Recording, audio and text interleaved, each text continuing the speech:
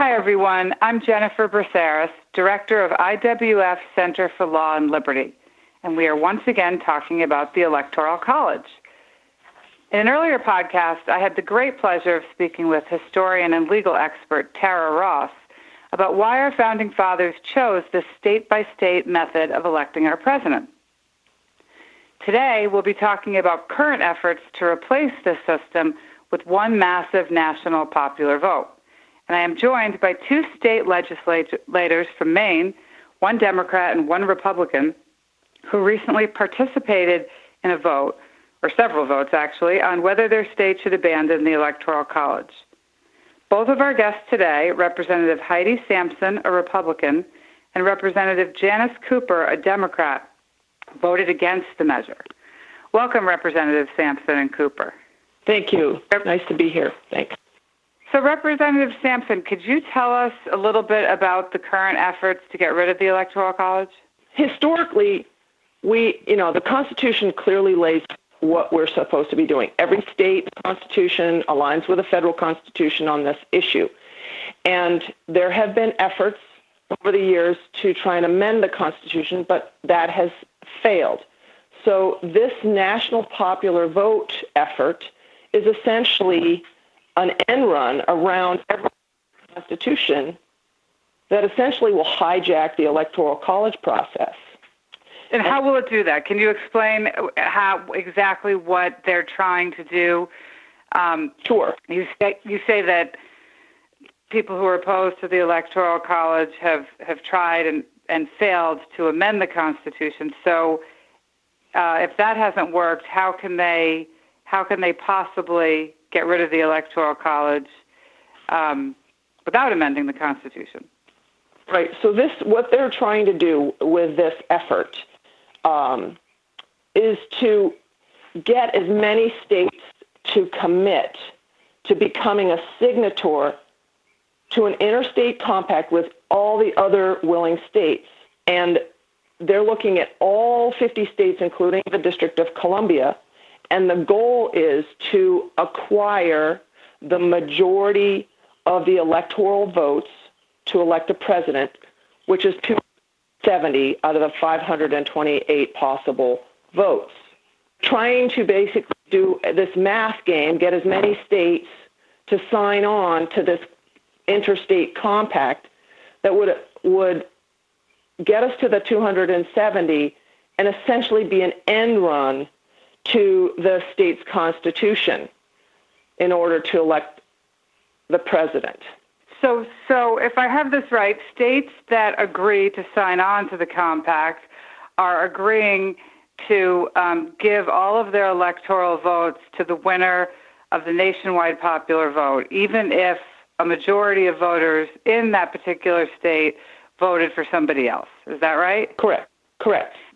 So I know a number of states have voted already to sign this compact. I think at this point there are 15 states plus the District of Columbia who have agreed to bind themselves in future elections to the winner of the nationwide popular vote, irrespective of what their voters want.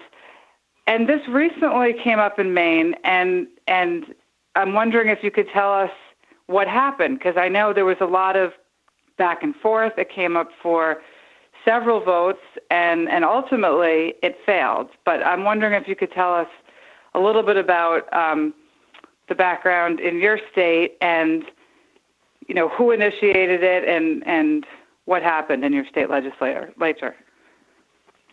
Okay. In Maine, our Senate president introduced this piece of legislation, Senator Troy Jackson. And he's a Democrat from way up north in Maine. And so this started in the Senate, and the Senate was strongly, because there are a majority Democrat members in the Senate, they passed it out of the Senate pretty easily because the Republicans didn't have, much, there wasn't a whole lot of pushback from other Democrats on this issue in the Senate. Came to the House, again, the House is majority Democrat, and it was interesting that we did have a number, our initial vote did not align with the Senate's vote. So you have to, in order for a bill to pass, you have to have both the Senate and the House have to agree on the same exact language. So when it went back to the Senate, they sat on it for quite a while and then tried to reintroduce it, and it went back and forth, and we got to watch. Really, it was the House Democrats being very meticulously picked off to flip their votes. And so we had another vote, and actually at this point, I'm not even sure how many times. I think it went back and forth. I think we voted on it 4 times. And wow. And then in the end, it was by a very narrow margin that we were able to defeat this measure, which meant that there were a number of Democrats that actually came along with the Republicans to defeat this measure. Interesting, and one of them is joining us today, Representative Cooper. So why do you think, well, first of all, do you think this measure will be brought up again in future legislative sessions, or is it completely dead in Maine? I would say, depending on who is in charge of the legislature, if we have Democrats, this is a Democrat issue. And yes, I think it'll probably be brought up again, maybe not in this session, but the 130th legislative session, probably will see it again if the numbers would be in their favor. The thing with Maine that is a little frustrating with a lot of these sorts of initiatives is Maine's a little state, 1.3 million people, and they're easily bought. You can have special interests come in. They can easily buy off a state with enough marketing and pressure to flip a state like Maine.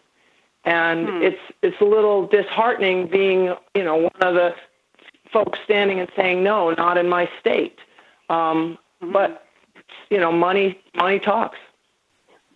And so, Representative Sampson, maybe you could tell us a little bit about how Maine currently selects its electors, because I know that's very different from the way the rest of the country selects their electors, other than Nebraska. I think Nebraska and Maine are the 2 states that choose to do things a little differently. So I was hoping you could explain that.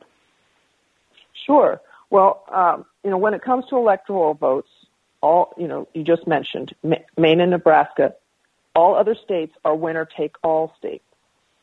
But this is where the candidate winning the popular vote normally receives all of the electoral votes.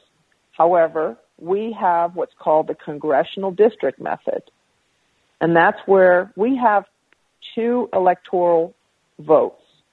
And those 2 electoral votes can be applied differently based on the popular vote winner in each district. So we have 2 districts. District 1 is the southern part of the state. District 2 is the larger northern part of the state, larger geographically. And based on the popular vote winner in each respective district, the electoral vote is assigned or goes with that popular vote winner. So, for example, in 2016, Congressional District 1 went to Hillary Clinton, and Congressional District 2 went to Donald Trump. And this process has been in place since before the 1972 presidential election. And Maine was the first state to adopt this rule. But as I understand it, sorry to interrupt just a second, just for clarity, Maine has 4 electoral votes, correct? So District 1 pledged their elector to Hillary Clinton, District 2 to Donald Trump, and then the other 2 electors went to whom? to the winner of the state as a whole. So sorry about that. Hillary Clinton got more votes overall within the state, so she got those other two electoral votes. Got it. So it was 3-1. Right. So in the 2016 presidential election, Maine had 4 electors. 3 went for Hillary Clinton, 1 went for Donald Trump. And by contrast, in almost any other state of the union, the winner of the overall popular vote within the state would have gotten all of the state's electors, what you described as winner take all. Correct. And so if Maine had a winner take all system, like most of the rest of the country does, Hillary Clinton would have gotten all 4 votes in Maine. Yeah. But Maine's system is arguably more democratic than some of the other states. Donald Trump recognized that he had a chance in the 2nd congressional district, so he did spend a fair amount of time in the northern part of the state wooing voters. So it paid off, and that's one of the reasons the people in the rural part of the state, the northern part of the state, felt that their influence would be diminished if they went for the interstate commerce agreement. Interstate compact agreement. Yes, and it certainly would be. And arguably the influence of the entire state of Maine would be. Is that not right? Right. Yes, that's true for all small rural states, yeah. So all those points are absolutely valid. Maine essentially has 2 mechanisms in their presidential voting procedure. There's the engagement, the people's voice is heard, and then the people's voice is also protected in the sense that the minority can have a voice here. And that's looking at the larger scale from the global lens and the whole country. We have sort of the best of both worlds because we have, we are a constitutional republic, not a democracy. The republic gives the voice to all citizens, especially the minority. And a democracy, in contrast, a true democracy, that minority voice would never be heard. And this is the argument with this national popular vote. That's operating on a true democracy principle and not a republic principle. The voice of the 2nd district would never have been heard if we did not have this congressional district method. And so for me, that was extremely important for both those levels to protect what Maine has. We have something very unique. Mm-hmm. And likewise, you say that the voice of the districts that selected Donald Trump would not have been heard without your sort of unique system. But likewise, without the Electoral College generally, the voice of Maine as a state would not be heard because, for example, when George Bush ran against John Kerry, George Bush won the national popular vote. And under the Interstate Compact, had Maine agreed to that, you would have to pledge your electors to George Bush, even though the majority of the people in Maine wanted John Kerry. So even though they didn't get their way ultimately in that election, they had an opportunity, the voters of Maine, to register their views as supporters of the Democratic nominee that time around. Right. That's correct. Yeah. I approach the issue not so much in the same way. I guess you'd call me a small D Democrat on this. I feel that the Electoral College has outlived its usefulness and rationale, and is anti-democratic in its nature because it doesn't count the votes of every individual. So I would like to see it repealed and replaced with a popular vote, but I feel that this method, the interstate compact method, is a end run around the constitutional amendment process as well as the Electoral College. And if you're going to do it, you have to do it within the bounds of the Constitution.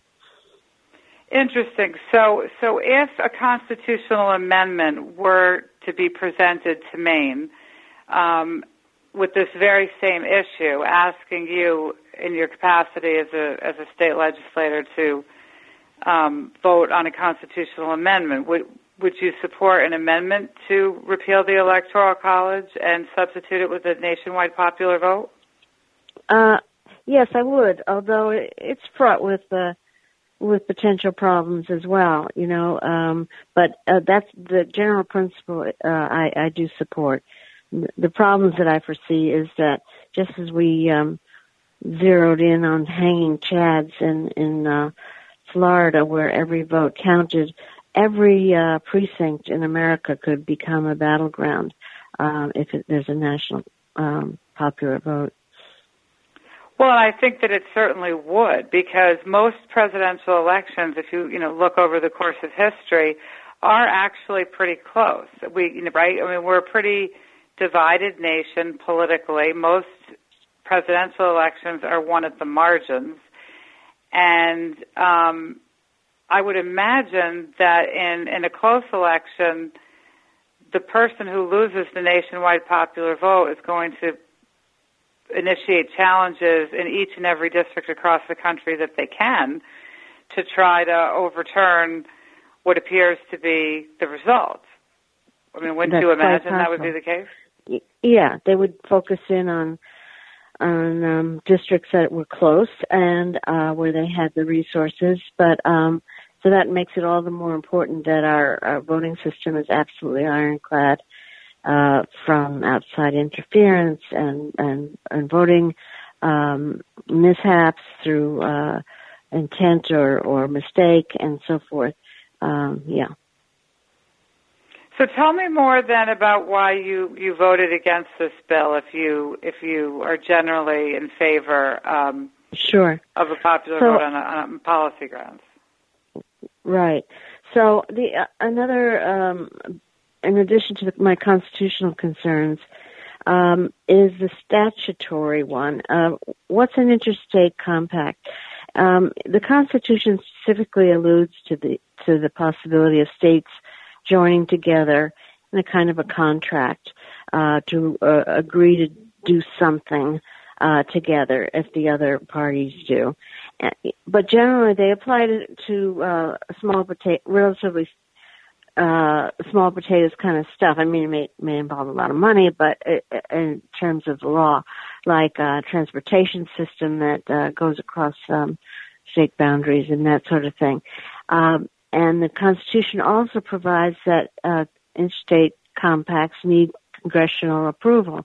However, the Supreme Court has ruled that that's not necessarily true in some cases, as long as the federal powers aren't really affected. And so we've never had an interstate compact that really deals with issues of such constitutional magnitude. So it's not been tested, and I think they're on shaky grounds to use a compact in this way for those reasons.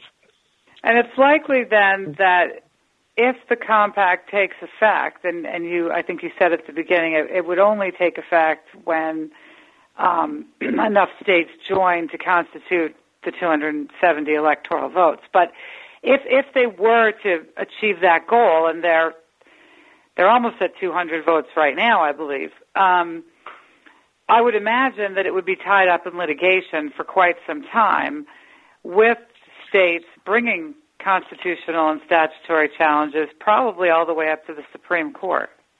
That's right. And so, given the makeup of the current Supreme Court, well, I guess I wouldn't hazard a guess, but it's certainly not predictable how they would rule. And which brings, but I also want to I'll hazard a guess. I will hazard a guess right now, actually. because in the term limits case, if you recall that, I think it was U.S. term limits versus Thornton, it was called. The court had a ruling where they said this wasn't about an interstate compact, but courts said that states could not change. They could not pass requirements that would sort of tinker with the federal structure of the Constitution. So even though states have freedom to do certain things, in that case they were passing term limits. In this case we're talking about allocating how electors are divided up. The court ruled in the term limits case that states can't either individually or as a group decide that they're going to take action that undermines the Federalist structure or the underlying structure of the Constitution, which I think this absolutely would, right? Because the whole the whole notion of the Electoral College is premised on the fact that we are a Federalist republic where not just individual votes matter, but the views of the states. Right, states are sovereign too. The other point I wanted to make on why I oppose this compact is just a practical, political one. We are, I think they've got about 180 electoral votes, the states that have now signed on. But they pretty much it was 196. It was 196 with the addition of Oregon last week, I think. Okay, but Nevada vetoed it. Yeah, the governor vetoed it.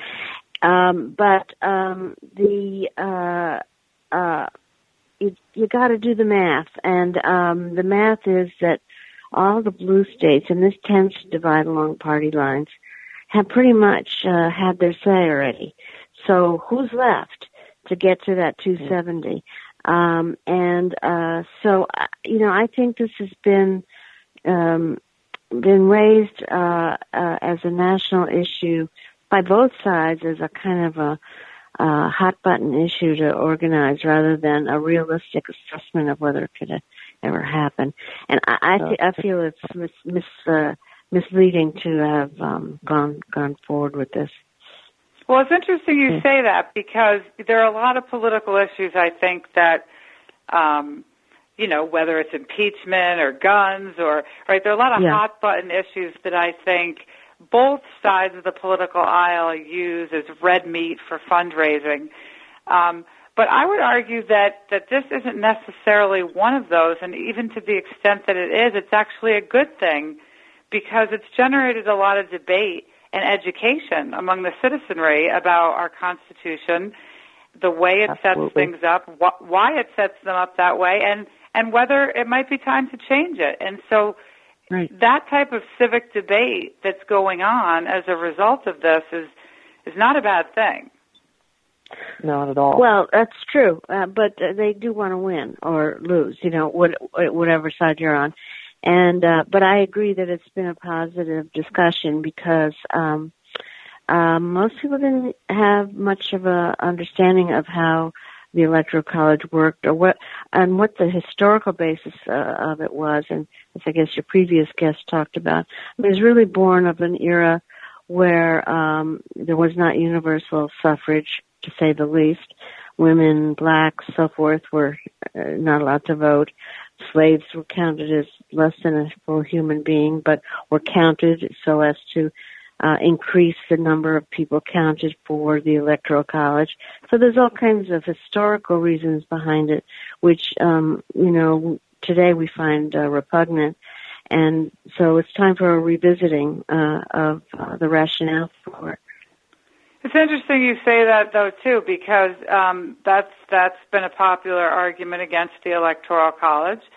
But I would argue, yes, those things are true, but if you're going to revisit everything because it was born of slavery and misogyny, then we have to revisit our entire country. I mean, there's nothing in America today that didn't come out of the Constitutional Convention of slaveholders, or not, they weren't all slaveholders, but many of them were slaveholders. So, you can't just throw out the whole thing and start over. So I find that argument a bit of a red herring because what they created was a system that could evolve, and it did evolve over time to bring in more voices. And so I don't think it's a good argument just to say, well, the people who voted for this were slaveholders, and so we shouldn't have it anymore. But it has a continuing effect on the way we elect our president and vice president, whereas many other aspects of the Constitution don't have an effect anymore. I mean, I would say you're right about, the allocation of senators, certainly. Maine has 2, and so does New York and California. So that's what makes our weight in the Electoral College heavier proportionally than those states, because every state gets its electoral votes based on the number of senators and the number of representatives. So we get an extra kick there because right. of that. Right. So let me bring in Representative Sampson here to talk a little bit more about why you support the Electoral College as a normative matter. I know Representative Cooper doesn't like the nature of the compact that would get rid of it, but why do you support the Electoral College normatively? Well, I think, like I said, and I probably should have prefaced everything with the bigger picture, and I was starting with the minutia going larger. But the idea that we as a nation were established so that they looked carefully at those pure democracies, and that essentially devolves into mob rule. I look at this national popular vote more in light of that mob rule mentality, and that liberty ends up getting silenced in that process. And I was deeply concerned with the fact that Maine, being a small state, would become completely nullified. Their impact would be nullified. And as Representative Cooper just said, with our 2 electoral votes coming from, like, the senators, we are on even footing with every other state. And on top of that, we in the state of Maine have these 2 electoral votes that they have these separate popular vote contests in the 2 different districts. And right. So my argument to this was that we actually have a popular vote component, essentially, within our state, which every state has a popular vote, right? The state of Massachusetts conducts a democratic popular vote. It's just that, as you both identified earlier, after that vote is taken, it's a winner-take-all system for the electors. But there are democratic popular votes going on in each of these states. But I wonder why more states that are frustrated with the Electoral College system don't adopt the Maine and Nebraska plan. Have you heard, any talk about that? Well, I haven't heard anything, but I think that's sort of the best of both worlds. And I think it adds an impetus for these presidential candidates to come to a state like Maine. If they think that they can win at least 1 or maybe 2 or more electoral votes, it gives an incentive. If we got rid of this, there would be no incentive, and Maine would never have anyone come into the state. Right. And I saw statistics the other day that had that showed how there are 4 times as many registered voters in Los Angeles County than there are in the entire state of Maine. So with a nationwide popular vote, there would be 0 reason, as you said, for a candidate to go and visit Maine, talk to the people of Maine, find out about the concerns of the people of Maine. They would just blanket the LA County media market and the other big media markets and try to increase voter turnout in those locations, I would imagine. Right. That's what I think. Yeah, I think there's certain advantages of our system, and when I before I was a legislator, I worked for Congressman Tom Allen, who represented the southern part of Maine, and we wrote an op-ed, which it was in the Boston Globe, that extolled our system. And it was published, but I don't recall much of a reaction. So it's not it never caught fire. And as Heidi said, I haven't heard any talk of moving in that direction. But now that this method has failed, maybe there'll be some more interested in trying an alternative. Well, exactly. It goes to your point, Representative Cooper, that maybe this is just a political issue on both sides, because if people were really interested in finding a solution, maybe they would turn to Maine and adopt plans that are more like your model. So who knows? Maybe you'll be hearing from legislators in other states soon to get your advice on how to enact a system that strikes a balance between the current winner-take-all electoral college system and a full-blown nationwide popular vote. Who knows? That's possible. Who knows? In fact, during our debate on the national popular vote, was an amendment floated that would have changed the compact wording so as to basically create a Maine model. But I don't believe it was ever offered. And anyway, it would have destroyed the whole idea of a compact because they have to be identical. Right, exactly. Well, interesting. So the compact is dead in the Maine legislature for now. I suppose it could always come up in another legislative session. But for now, Maine is out. A lot of other blue states are in. The Nevada governor vetoed the measure, so they are out. And interestingly, Colorado, which approved the measure, is trying to put it on the ballot to let the voters weigh in an attempt to repeal the measure. So we shall see what happens. But we're out of time for today. I hope our listeners learned something new from the conversation. And if people are interested in learning more about the Electoral College, they can check out IWF's legal brief on the topic at IWF.org. And if you enjoyed this episode of She Thinks, we at the IWF would love it if you would take a moment to leave us a rating or a review on iTunes. From all of us here at Independent Women's Forum, you're in control. I think, you think, she thinks.